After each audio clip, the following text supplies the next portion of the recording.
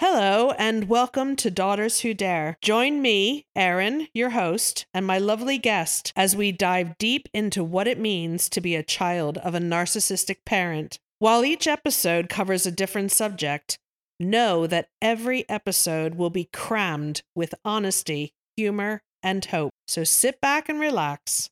Let's do this.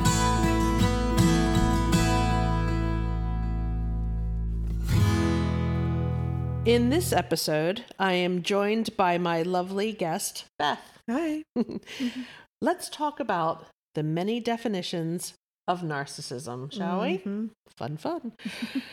Today, I would call my mother a narcissist, very clearly, like straightforward, clean and cut. But that hasn't always been the case. Back in the older days, it makes me laugh.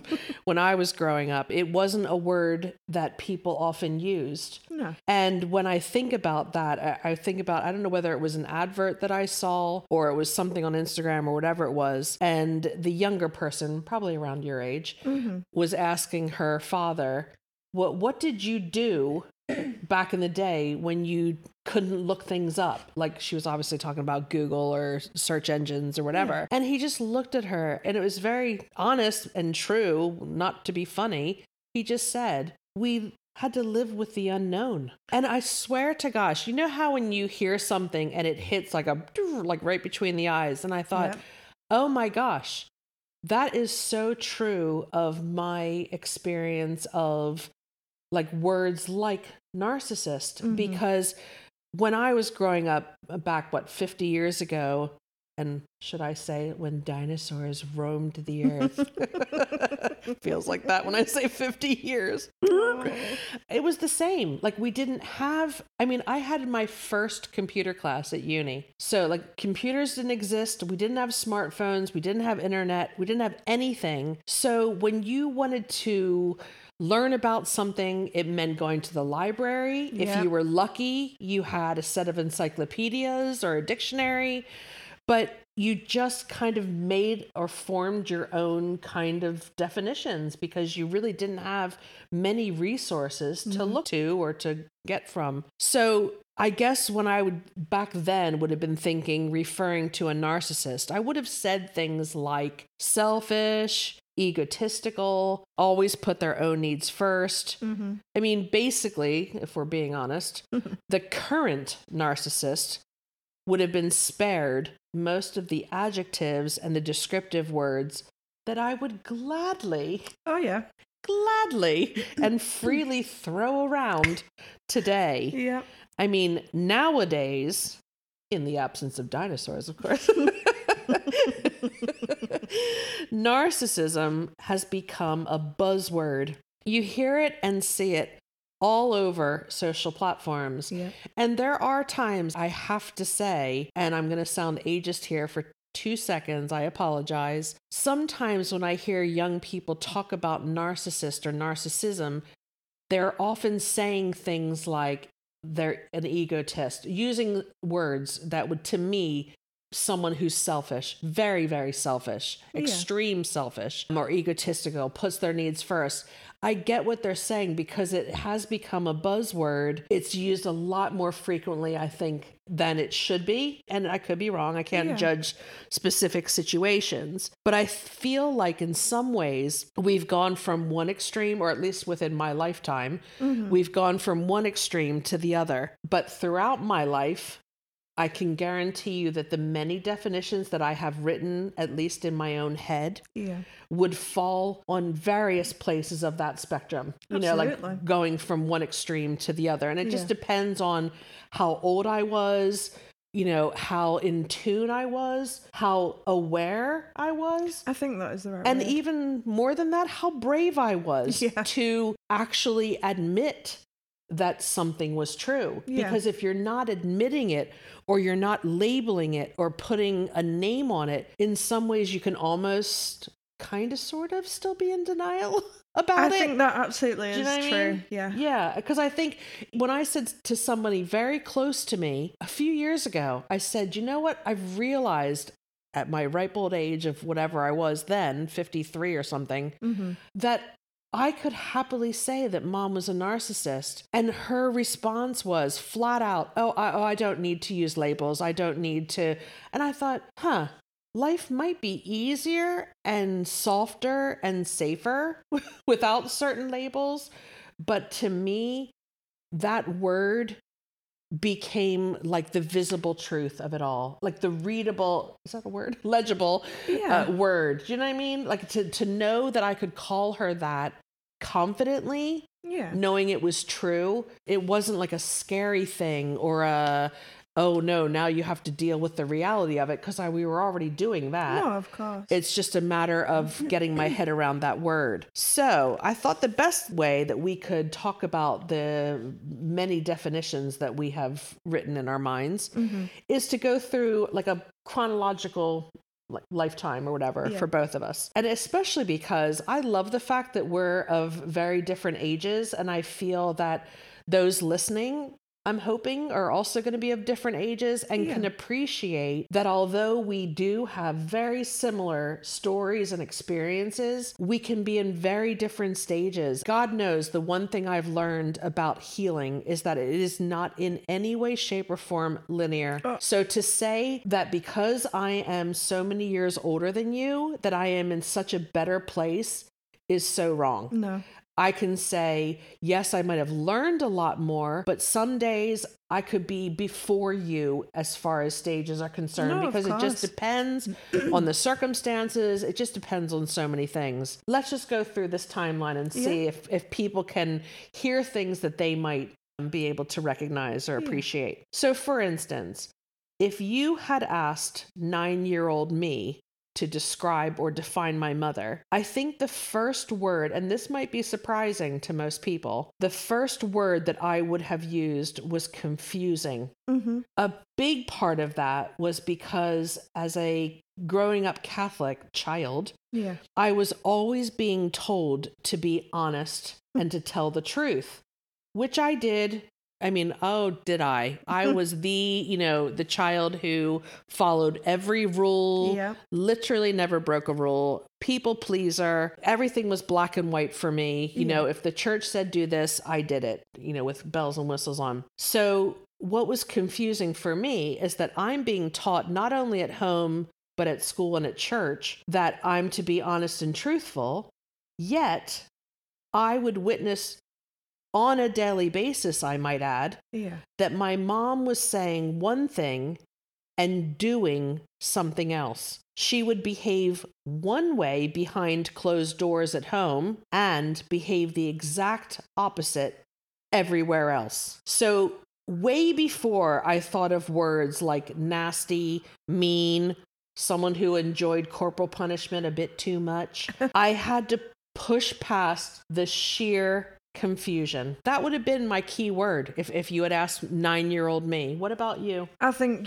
you explain it perfectly. It is confusion. It is certainly for me definitely the basis of the whole relationship with both of my parents, but specifically my mother, there'd be several situations where I would be so confused that I would be seeing one thing and then being told the other, like you say. With narcissists, it's a very common thing for them to act out being a really charming person and to manipulate essentially other people around you to make sure that they could do what they wanted behind closed doors and treat you exactly. But I think that is also part of the abuse, is trying to confuse it, is trying to put you in a place where you don't feel like you trust yourself enough. So you're always questioning. Yeah, exactly. Yeah. That's exactly in the place that they want you. Yeah. And I think that's probably what left us to be very dazed and confused when we were out in social settings with our families. Absolutely. Because it was the whole,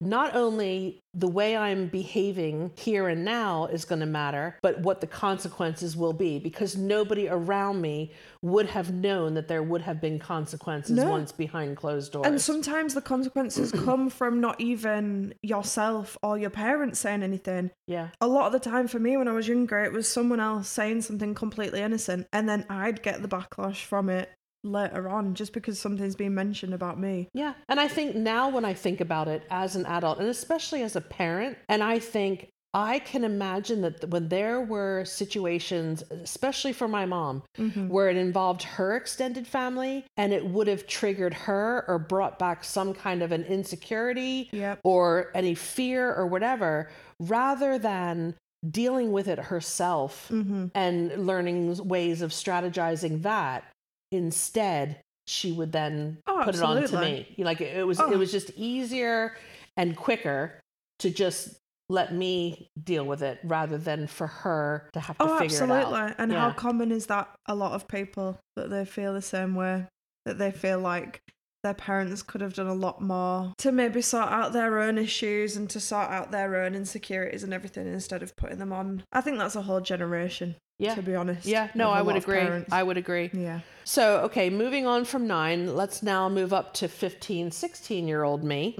If that person were to describe or define my mother, at this point, I didn't have to think very long or hard at all. Moved way past the confusion, even though I didn't have the luxury of answers at my fingertips and being able to scroll through many, many different explanations or suggestions or examples. It was during my teen years that I confidently chose the label emotionally abusive. And even then, I remember I can literally, this sounds ridiculous, but it's true. I can remember the very first time when I was talking about a situation with my mom and I used the words emotionally abusive. Mm-hmm. The person within me, the kind, thoughtful, caring human being, I was almost like afraid to use those 2 words because they sounded so harsh and so, I don't know. And I just felt kind of odd using those words, even when I was referring to her, because it just felt so intense. But at that point of my life, 15, 16, behind closed doors, I repeat, she would call me names. There was tons of body shaming going on. One of the favorite things she does, which is still a trigger for me to this day, she would use superlatives like they were condiments, throwing them around on everything. Like, I'll give you an example, like everyone in the family thinks that you're negative. Everyone in the family has problems with XYZ. Okay. And I used to think, what, you guys having private meetings without me in the kitchen at night? And Okay. you've made this family decision? This is something that's been heavily researched. This is a tactic that narcissists use called the invisible army. It's finding a way to say, to create pretend situation to say, if you did this, then all of these people would hate you. And it is putting more emotional baggage onto you because they know that they've already got you in that place. So they're putting you further under by saying, it's not just me. Yeah. Everyone else will think this. Like, be on edge, look over your shoulder. And that's exactly how I yeah. felt and I still feel that. I think a lot of my anxiety does come from being told constantly, you're doing something wrong. You like, there's something, there's this, there's that. Like, it is damaging. Yeah. It really and is. I think because, like you just said, doing the research, it's called, and I love the term invisible army because I think it, my gosh, Describes I can visualize. it Yeah, perfectly. exactly. Yeah. But not having had, once again, those references, and I know I sound like Susie Dinosaur here, but it's true. It's true because you don't have those references.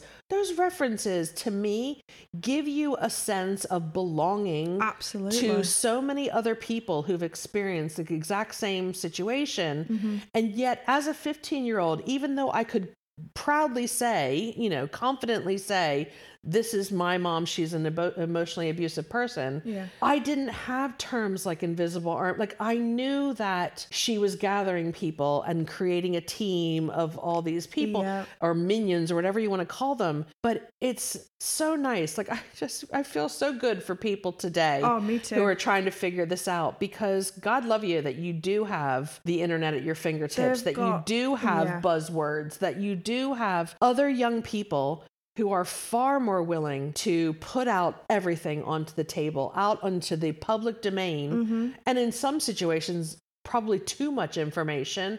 However, they feel comfortable doing it. And because of that, like, I just think of people my age or older who pretty much didn't talk about any of this at all. That's one of the main things. And also the fact that a lot of the younger generation now care a lot more about accountability. People, they do not want people to get away with everything that they've managed to do. And I think there's a massive consensus in your generation, the generation in between us and my generation, that a lot of our parents are narcissistic. A lot of them didn't do their own work on themselves and passed down a lot of trauma to a lot of us. I think it's and I think in addition to that, now that we're talking about generational, I think in addition to that, another issue that, and I'm not saying that people don't respect older people, they do. I'm not dissing young people.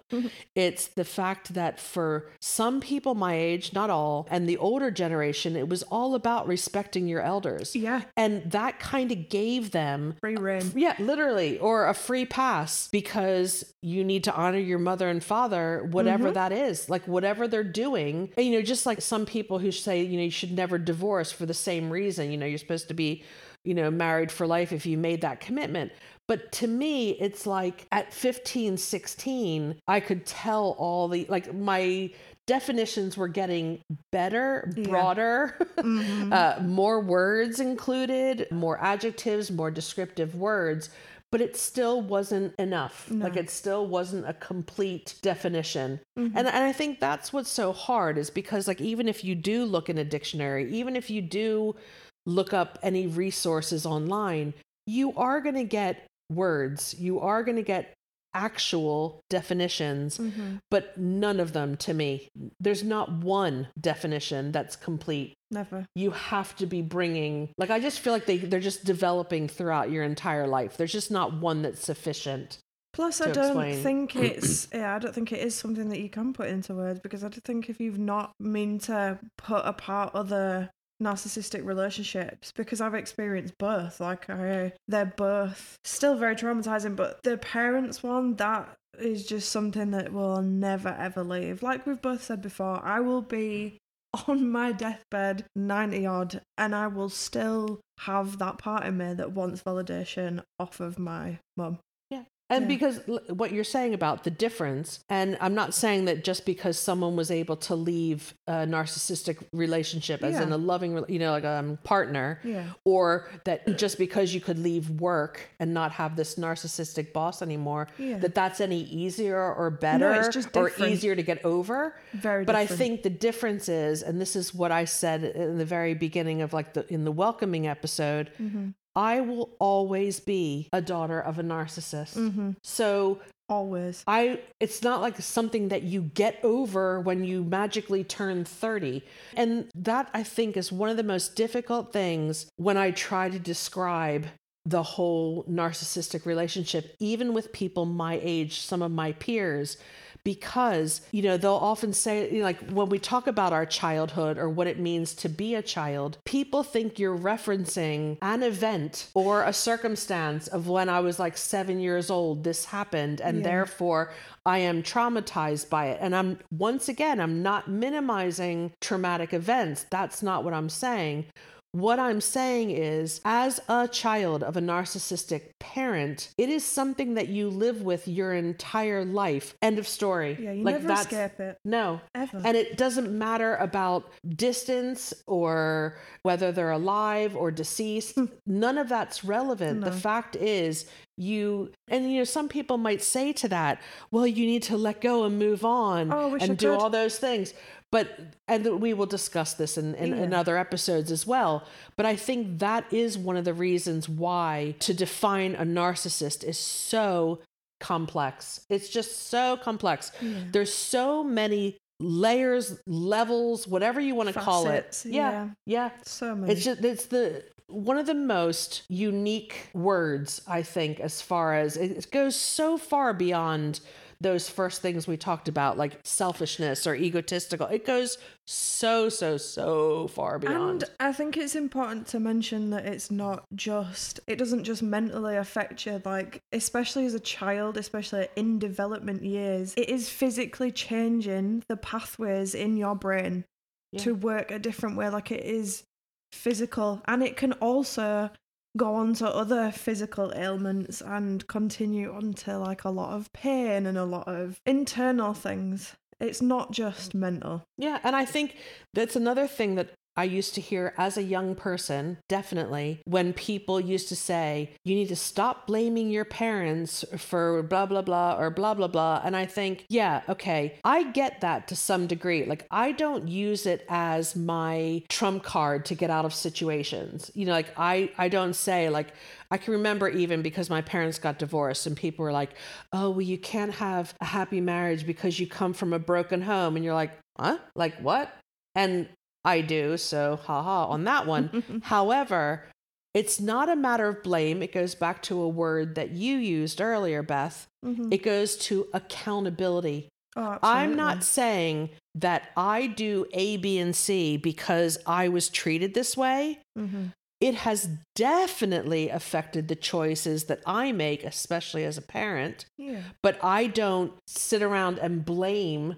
If I make a mistake or I do something, I do not blame the fact that this happened to me throughout my life. I hold my hand up and I take accountability for the mistake that I have made. Always. Do you know what I mean? Like, rather than using it as an excuse for treating somebody that I love in the same manner or a similar manner, I refuse to say, I blame her for this. Well, I think that's a lot of us getting blamed for everyone else's problems when we were younger. Yeah. By parents, it is, I think, a byproduct. Yeah. No, I agree. 100%. Of not wanting to be the same person. Because that is definitely a running theme for me. I want nothing more than to be the furthest thing apart from my parents. Like, I would love to be the complete opposite. Yeah. And the thing is, this is another thing that I want to talk about throughout every episode if I could. Yeah. The fact that you can make choices. Oh, absolutely. You can, because I have. It's difficult. And, you know, people, you know, might be, oh, well, listen to her. But I don't ever claim to be perfection. I don't ever claim to, you know, have all the answers. But what I do very much know as a fact is that you can be a different person to the one that, you know, you come from and the one you've been told you were going to be. Yeah. That they're two different people. Okay, so let's move on. We've gone through childhood, teenage years. So let's go to 20-something-year-old me, which is what you are now, but we'll go back to me a few days. Scroll back. I would probably say as a 20-something-year-old me, I would use words like manipulative, clever, because yes, intentional, yes, controlling. Yeah. And at that point, we talk about this invisible army. Well, by that point, she got them all uniforms, artillery, tents, rations. She had, we had a whole, what was that game called? I can begin with an R. The game where you play like you're all little armies and stuff. That's what it reminds me of. It's like she literally had the army. I don't even think they were invisible anymore because I could see all the people and I could name them for you right now. That's how formed the army was. Yeah. But I think the difference was, I don't know what age I was exactly, but I'm guessing it coincided with being at uni. I felt a bit more confident in myself. So I found the courage probably for the first time. I don't know that I ever talked back or gave any back chat or anything like that, but I probably had enough courage to confront her at that point about certain situations or maybe ask for clarification or explanations. And dare I say, wait for it, ask for apologies. Crickets. Yeah, that's like any child of a narcissist is like, I'm going to laugh for the next 10 minutes. Have you ever heard those? Because I never have. No. Not one single. They must be swear words for narcissists or something because they really refuse to use them. They'll honestly drop dead on the fucking spot if they say sorry, if that word ever leaves their mouth. That's so funny that you say that. It's not in their vocabulary. No. But in all of, I guess in all of those cases, I felt like I went in strong, like I went to approach, or at least I looked it on the outside. But every single time I came away deflated, discouraged, and absolutely none the wiser. Just a mess, yeah. None the wiser. I can remember just thinking, right, this is when, and I mean, like, even if I had to formulate some bullet points, because let's once again remind you, we had no smartphones, no notes on our phone where we could keep reminders and all this kind of stuff. So, you know, I went in, guns blazing, ready to go. And every time was told, let's guess. I bet you if we could play the game of what did she say, we would have the exact same answers. And they were things like, you're lying was the first one. Yeah. One of my second favorite ones was, you have a selective memory. Oh, I always got that one. Yeah. You're only remembering what you want to remember. Yeah, that one. Yeah. You're and twisting you're remembering things. it wrong. And you're twisting it. My See, God. we didn't even grow up in the same country, the same generation. Yeah. Do they have like secret It's meetings a textbook. somewhere? They've got that textbook. Yeah. Do they get a Being narcissistic for 101? dummies. Yeah. Those fucking yellow books. Honestly, I'm not joking. The amount of times they shared cheat sheets. Yeah. Hey, I just read chapter 4. Here's the answers. Because it's so consistent across the board. But I mean, we can laugh now in this moment. God, yeah. But when it happened, I can just literally, I had an invisible mop and bucket. Let's talk about invisible things. You know, like I was literally a mess when I would come away from situations like that thinking, because at that point there was zero confusion and I knew exactly who and what I was dealing with at that point. Mm-hmm. So that I think makes it even more frustrating. And scary. Yeah, because you know the ramifications, you know the consequences. Yeah. And that's why I think it's important to say as well, it is, if anyone ever does stand up to a narcissist, but specifically their parents, it is one of the bravest things that you can do, because you feel like you're so locked into that situation, like you're gonna have the worst thing happen to you if you challenge them, but you, like, people do. Yeah, You've done it. As you're saying that, I'm thinking, do you know why? Because the narcissist is getting stronger as well. Yeah. You know, just like I'm sitting here going, yeah, look at me. I had my armor on and I went in for this meeting of sorts. Well, she was getting stronger too. Mm-hmm. They don't get weaker wouldn't that be great? You know, as we got stronger, they got weaker. It doesn't work that way. They learn more strategies. Oh, well, that as well, yeah. They get better. They get different people, not just the family, outsiders to join their army. Yeah, do you know what I mean? So it's not just such a small behind the closed doors anymore. Mm-mm. You know, the story gets more complicated. You know, like I just think it's like almost like a Game of Thrones episode where, you know, there's so many things going on at once and it doesn't get any easier. Even like, I just think about that, the amount of times in my adulthood that I have confronted narcissists. And although now I might not cry as many tears as I once did in the moment, I mean, the effects and the impact that it has on me, you can't, I don't know, it's always, always, always hurtful. It's always hurtful. And depending on how many wounds it reopens. That as well. Yeah. Mm-hmm. And how much healing that you've done in certain areas, all those things matter, but it never gets easier. It never gets easier. And for me, it's some of the times that I have confronted specifically my mother, it has set me back like quite a lot in my healing. Obviously, we know when we've said it's not a linear process, but I feel like it does set me back. And then I beat myself up afterwards because I'm like, Beth, you knew this was going to happen. Why did you do this? This is your fault. And it's not. It's the and people do ask that. And that makes me not laugh. It makes me smile because I think the amount of people who have said to me, when I have shared for the first time, for instance, about something that happened, and their first, bless them, it's innocent, I know, but and it's help. Intentional. I know they're being kind and thoughtful and trying to help and all that, but they'll say, "But have you spoken to her about that? Have you told her that that's how it makes you feel?" And I literally could, if I crossed my eyes any harder.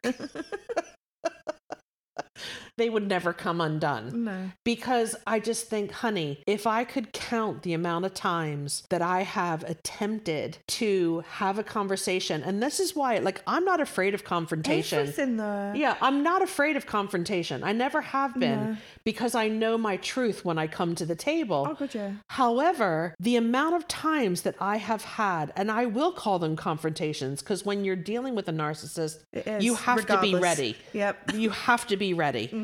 And I just think the amount that I've had to this date is insane. I don't think I could even put a number to it. I mean, for me, it's everything. It's confronting them in person, by text, over call, over FaceTime.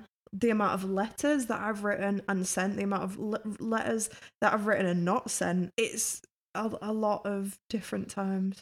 And I think because it's different with a narcissist, that with other people, there is the hope of the accountability. There is the hope of apology. Yeah. And with those two things, they're not going to happen. But yet, as that child, this is where the relationship with the narcissistic parent is different from others, because as the child, I still did want to hope for those things, even though I knew it wasn't going to happen. Yeah. I still wanted it to happen. My parents are older than you, and I still, at my big age, there's still a part of me that hopes. I know it's not going to happen, and I know it's hurting me to think that, but there is still part of you that wishes that it would change. Yeah. It won't. And I think what we have to remember is that without fail, those of us children of narcissists, we haven't used these terms yet, but they're all very true nonetheless. We're always the scapegoat. Yeah. We're always the black sheep. We're always the chosen one. And that, I think, surprises a lot of people who aren't familiar of being a child of a narcissist, is that very often, I don't know of any exceptions to this, and I will absolutely be glad to be corrected if somebody wants to challenge me on this. There's usually just one of those children in the family. There's usually just one who becomes not that every child is the scapegoat or the black sheep or the chosen one. No, but they choose a victim. Yeah. And selective. let's be honest, I have been all of those, the scapegoat, the black sheep, and the chosen one. But guess what? None of those are prizes or trophies that I hold. They're labels, they're things that I became, but not by choice. No. Not by choice. I mean, I have 3 siblings. And although she was in different circumstances, unfair, unjust, and unkind to all of them, like, I'm not saying that they had an easy ride. That's not true. No. But most of her narcissistic words and behavior were saved for me and me alone. Yeah. And how do I know that for sure? Because let me tell you, I needed to know that I wasn't, once again, making it up or being crazy. Yeah. So I can remember that, obviously you can remember everything, but there were certain traumatic events that happened, and I refer to them as related to my rites of passage, like things that you have to go through, like when you're going through puberty or teenage years or whatever. And when I asked my sister if any of those things happened to her, because she's the only other girl, and without going into any details, she adamantly said no. And I just thought, okay, so it wasn't just my imagination. No. Yet how come she chose to do A, B, and C with me, and then chose not to do A, B, and C to her? And that's where it became even more clear that it wasn't a common thread throughout the 4 of us. It's like I became the one that was the one who received all the narcissism. And I don't think any of us will ever get the answer to that, to be honest. And I think that is one of the most peculiar things that most of even my friends and peers don't get. No. Because I think they assume that, like, if you have an abusive parent, for instance, oftentimes, like, I'm talking physically at this point, or even emotionally, they would do the same to all the children. Do you know what I mean? You'd think, wouldn't you? Yeah. Yeah. It wasn't my brothers and sisters because it was adopted. It was my sister's children, but the way that they got tracked compared to me, they never got hit. They never got dragged around. They never got, they got, in fact, better treatment because they were the golden children and I was, whatever I was to them. Yeah, and I think that's part of the whole lifelong healing process, that whole thing of why me? Yeah, why me? I mean, I'm still years and years and years and years off of that feeling, because I still don't understand that, and I still ask myself that. I wish I didn't, and I understand why, but I still do. And I think part of that, if I can say as an older person, part of that is going from the believing them to not believing them. Like you can still hear those words in your head, but it's a matter of not believing what those words are saying, if that makes sense. Oh, and we will definitely be discussing that at another episode for sure. Because like, I have to be honest, like I rarely, if ever, discussed my relationship with my mom, even with my siblings. Like growing up, we just didn't talk about it. And I think part of it was, she had drafted them on her Invisible Army team. Yeah. And B, by befriending me or believing me, they felt they might be putting themselves in jeopardy of some kind. Do you know what I mean? Like if she might have shifted her focus onto them rather than the black spotlight being on me or the target being on my back, it might have shifted things. So all that did through all that whole first 25 years of my life or whatever, talk about feeling alone.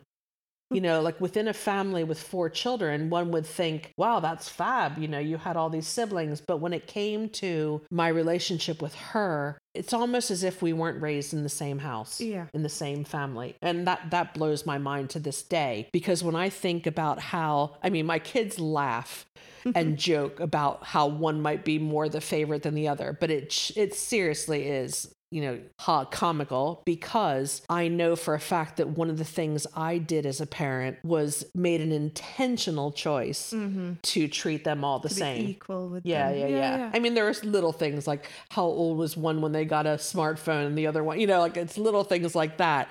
But it's like in general, they were all treated the same. And it's especially important for the fact that you've got, boys and girl. Yeah. It is important that they were all, treated the same. Because in a lot of families, it's not always, the same kind of dynamic. Yeah. That sometimes No. It was a very intentional choice. And I think especially, like I just had said, about being raised so differently, even within the same household, it was just so apparent. Like it was so obvious that it didn't take anything to be put under a magnifying glass to figure that one out. But something definitely changed when I was 22. And that was like after, oh my goodness, a great deal of thought and many discussions with older and wiser friends, which I was blessed with many at that point. I made a huge decision. And it's funny because once again, this is a buzzword today, but back then I would not have called it this.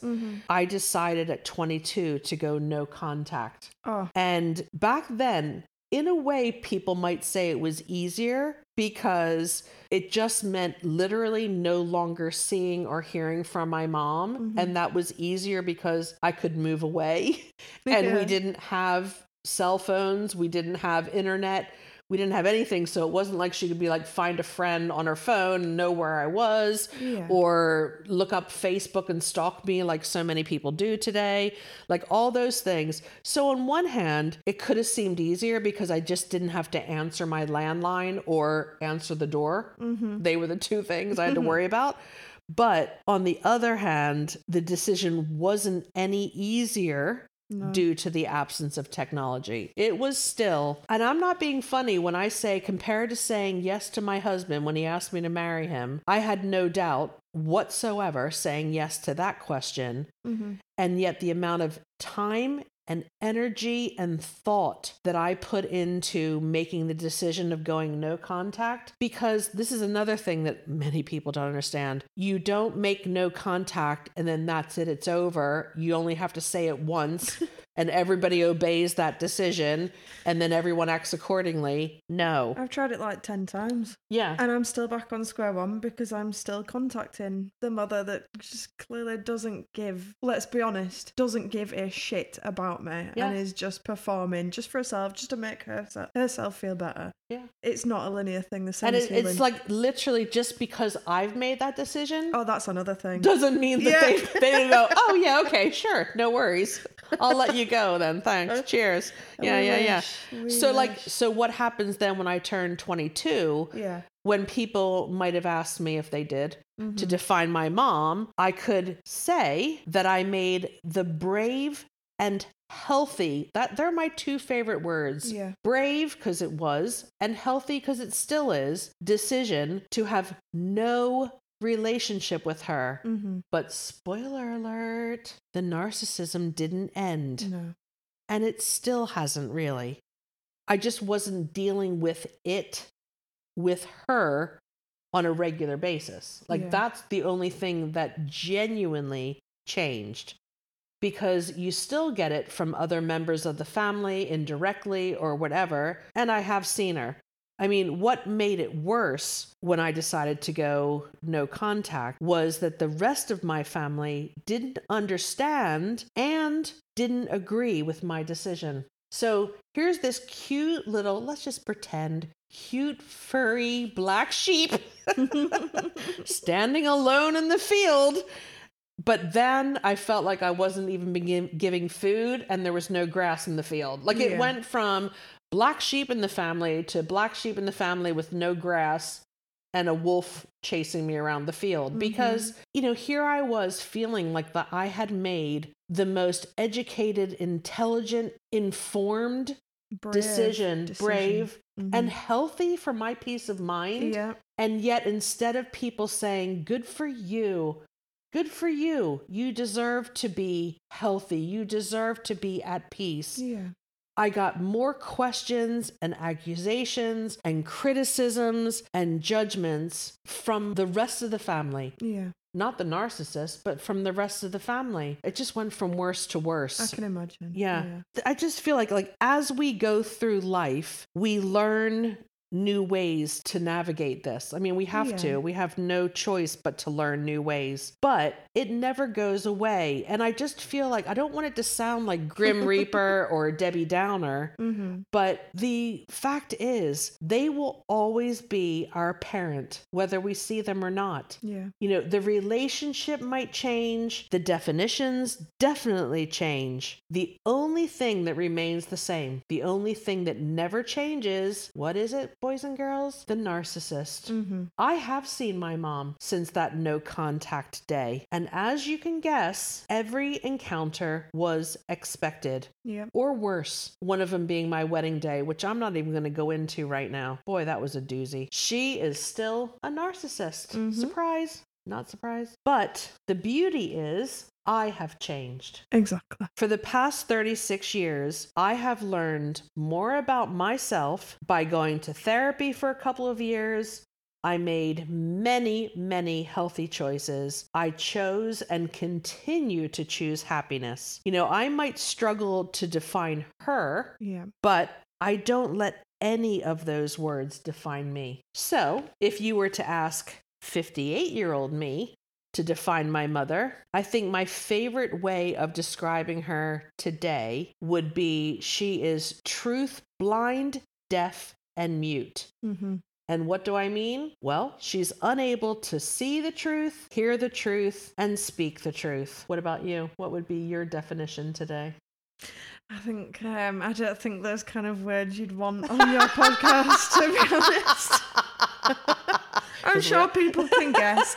I think I'm still in a very much angry, resentful, rage-filled part of my healing journey, because I'm still having to come to terms. Because what makes me angrier more than anything is the fact that me and any other child of narcissists had to deal with that as a child. But then it doesn't, like you say, it doesn't just stop there. Even at your age, you are still dealing with that after effect of what that person decided to put on you. That was a decision that they made.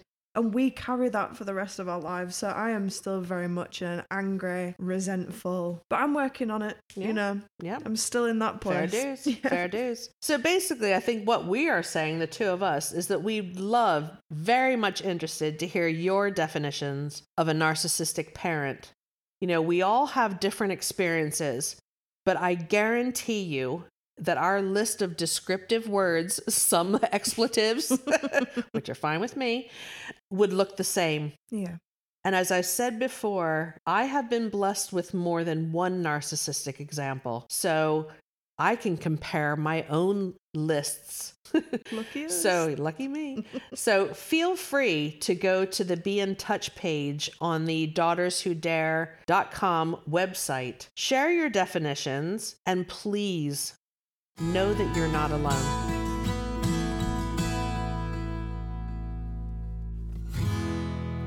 Thanks for hanging out with us. I hope you'll join us for future conversations. In addition to this podcast, you can find me and the Daughters Who Dare community on all social platforms. Please feel free to DM me on Instagram or email me at daughterswhodare@gmail.com.